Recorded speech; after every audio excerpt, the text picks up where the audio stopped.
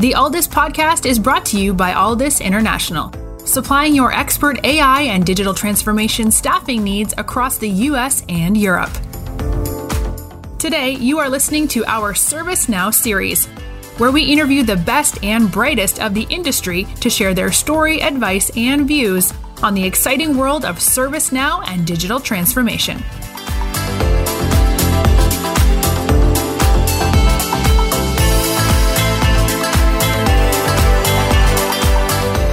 Hi everyone, it's Mark Kelly here. I hope you're doing really well and you are in for an actual treat for our ServiceNow podcast series.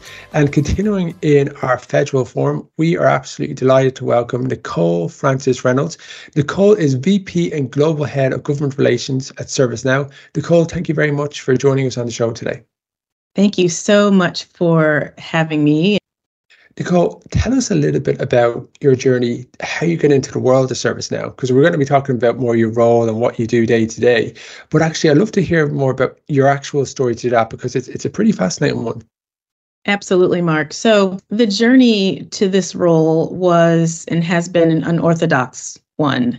Umpteen years ago, I won't say how long, my dream was to become an attorney, be married by 33, be a partner at the law firm I began practicing at, have the house with the picket fence, the 2 children, and the dog.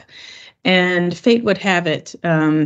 And I often say God has a sense of humor, that there was a journey and has been a journey involved getting to this place and to this amazing company called ServiceNow. I practiced law for a number of years at 2 fantastic law firms, global firms at that, and worked on Capitol Hill for close to 10 years in a number of senior roles with some amazing members of Congress and on a congressional committee.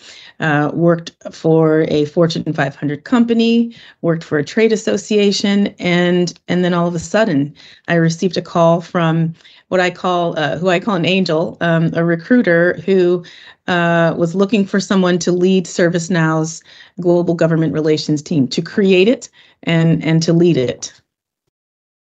Wow! So you were probably just like happy doing what you were doing on that journey, and then you took the call. You're probably thinking to yourself, what if I didn't take the call, right? That's right.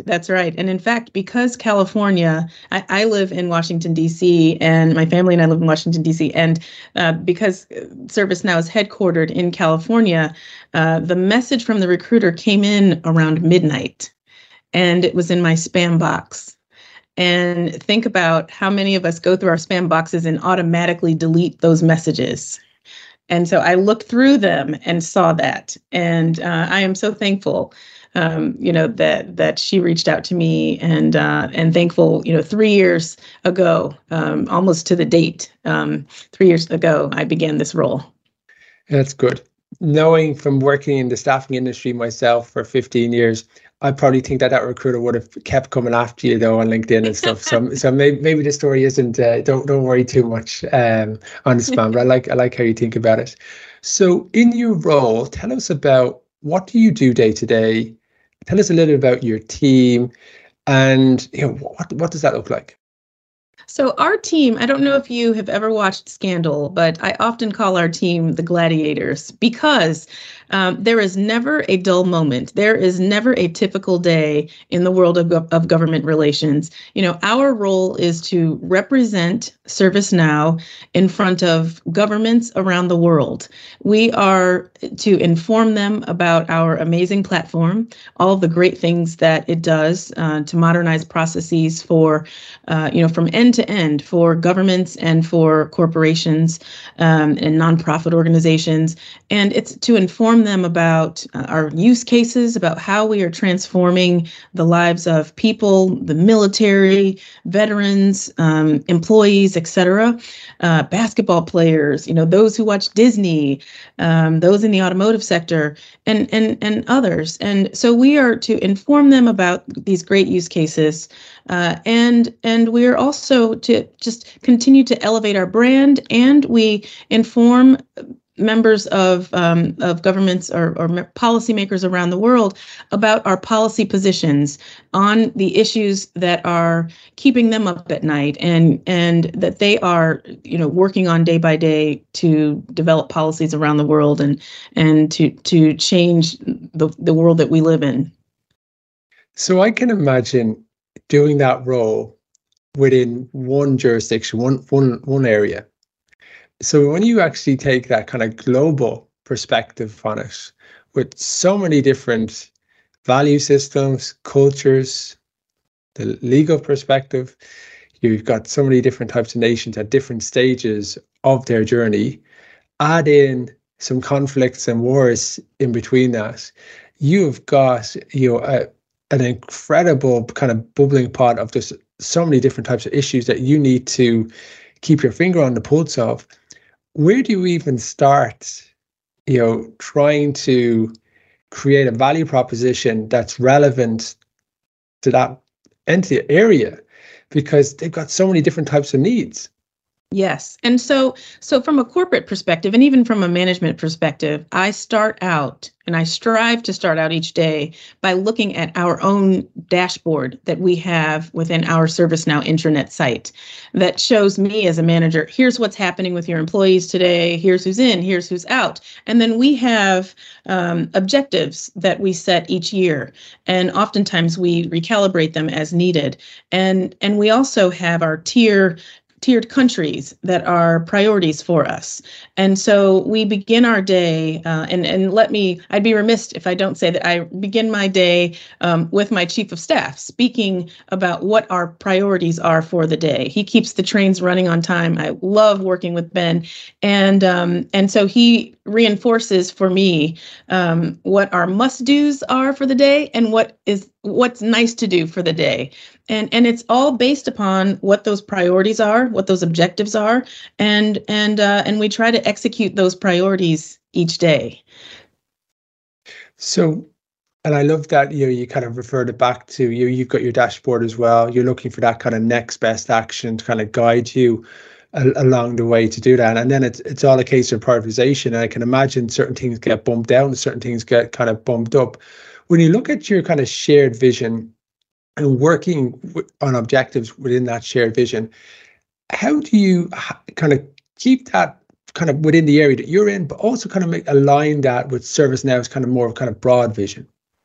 Absolutely. And our mantra is that the world works with ServiceNow. And so naturally, there are so many amazing policy priorities we are working on and use cases that we want to scale around the globe. And so we have to go back to what our tier countries are for the year, what the must-dos are for the week or for the month, and we have to hold each other accountable, because it's so easy to say, hey, this is what's happening this week, let's go over here, and then we have to kind of pull ourselves back together and remind ourselves, okay, that we want to run after is a nice to do, and we can tackle that after we accomplish what we need to today.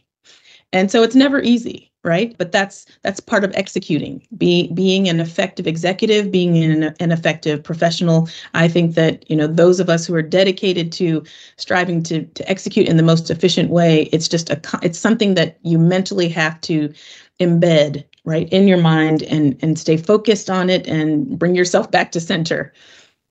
Yeah, and I suppose that kind of reset, and then just keep ensuring that the most important thing is the most important thing, and then you're kind of setting up your day accordingly around that side of it. And that's easier said than done, because you got a lot of different screaming voices, but sometimes those voices are screaming are not the ones that need to be prioritized as well.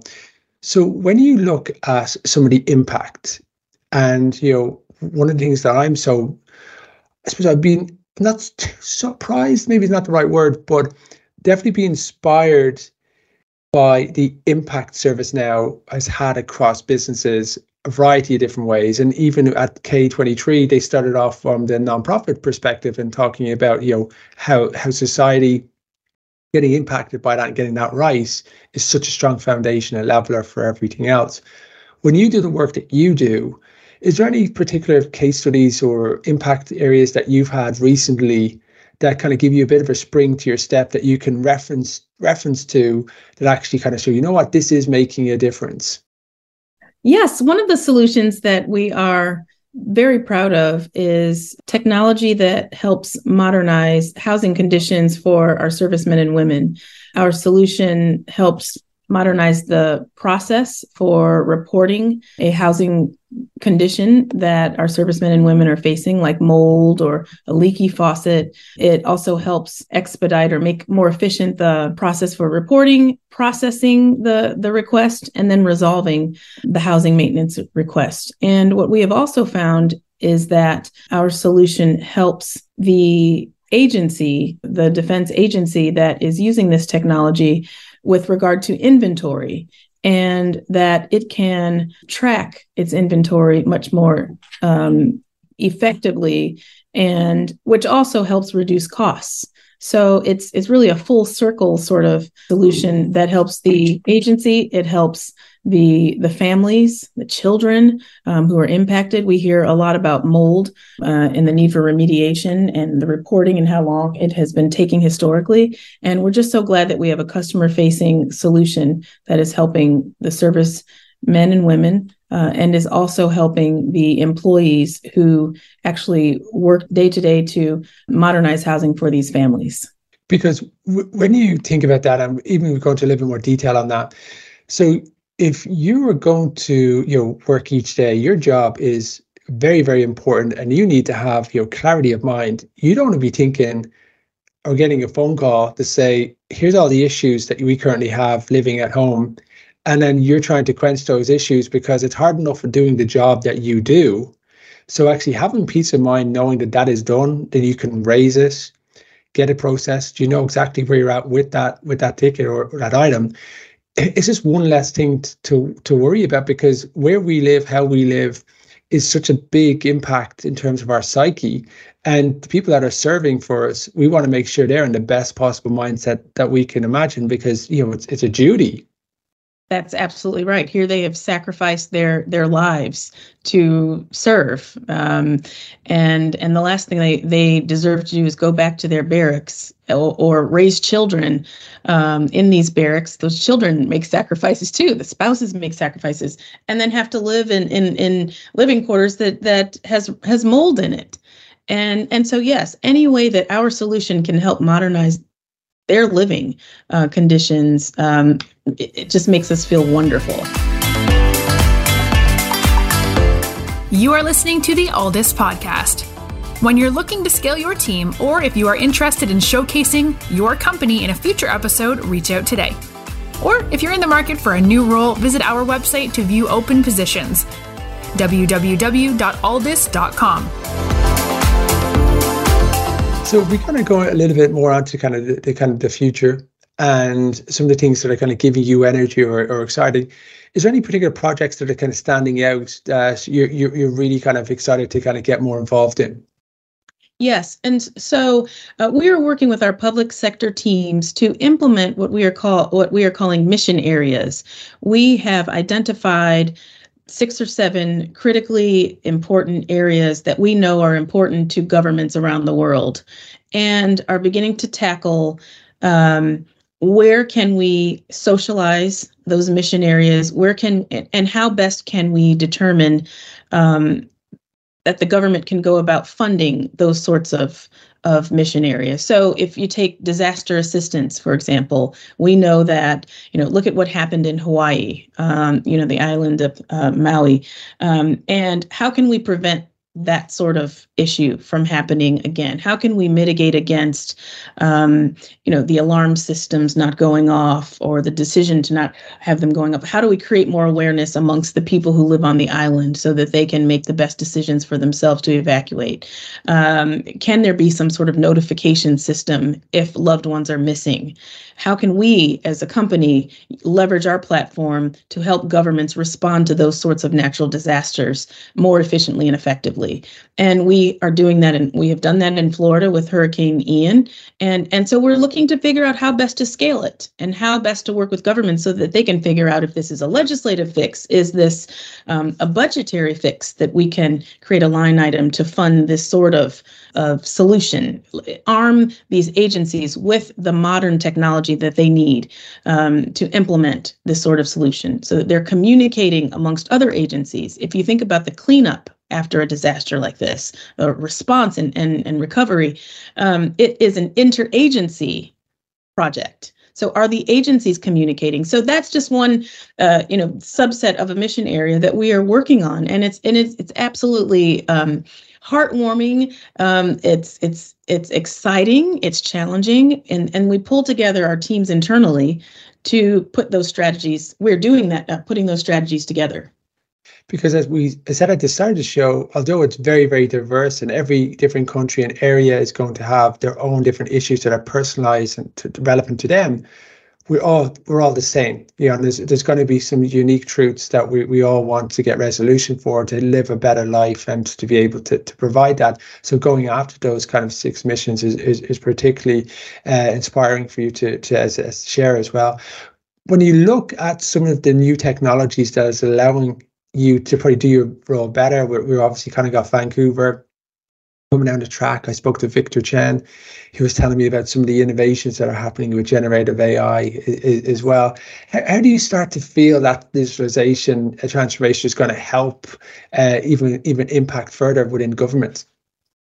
So yes, that too is an exciting topic, and our government relations team has been working on that within the company for nearly 1.5 years now, and we formed an internal working group to share internally what governments are doing by way of legislating and regulating artificial intelligence. And we are a member of ServiceNow is a member of the European Internet Forum, and we were invited and spoke on a panel with one of the rapporteurs, Dragos Tudorache, who is one of the authors of the EU AI Act early on, toward the end of the year last year.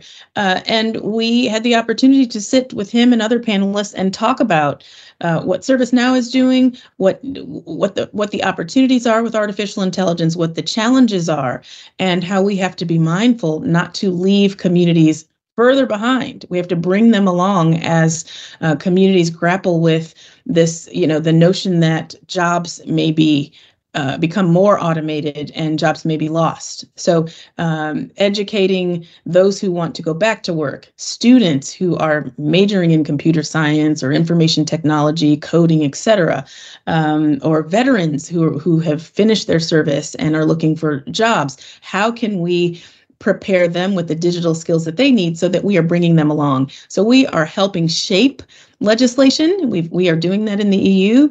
We are now beginning to do that in Congress. Canada, Brazil has proposed legislation. Australia has legislation, and so we are excited about our Vancouver release and at the opportunity to talk more and more with policymakers about how it will help the integration of generative AI, how it will help improve productivity, employee productivity, responsibly, securely, safely, effectively.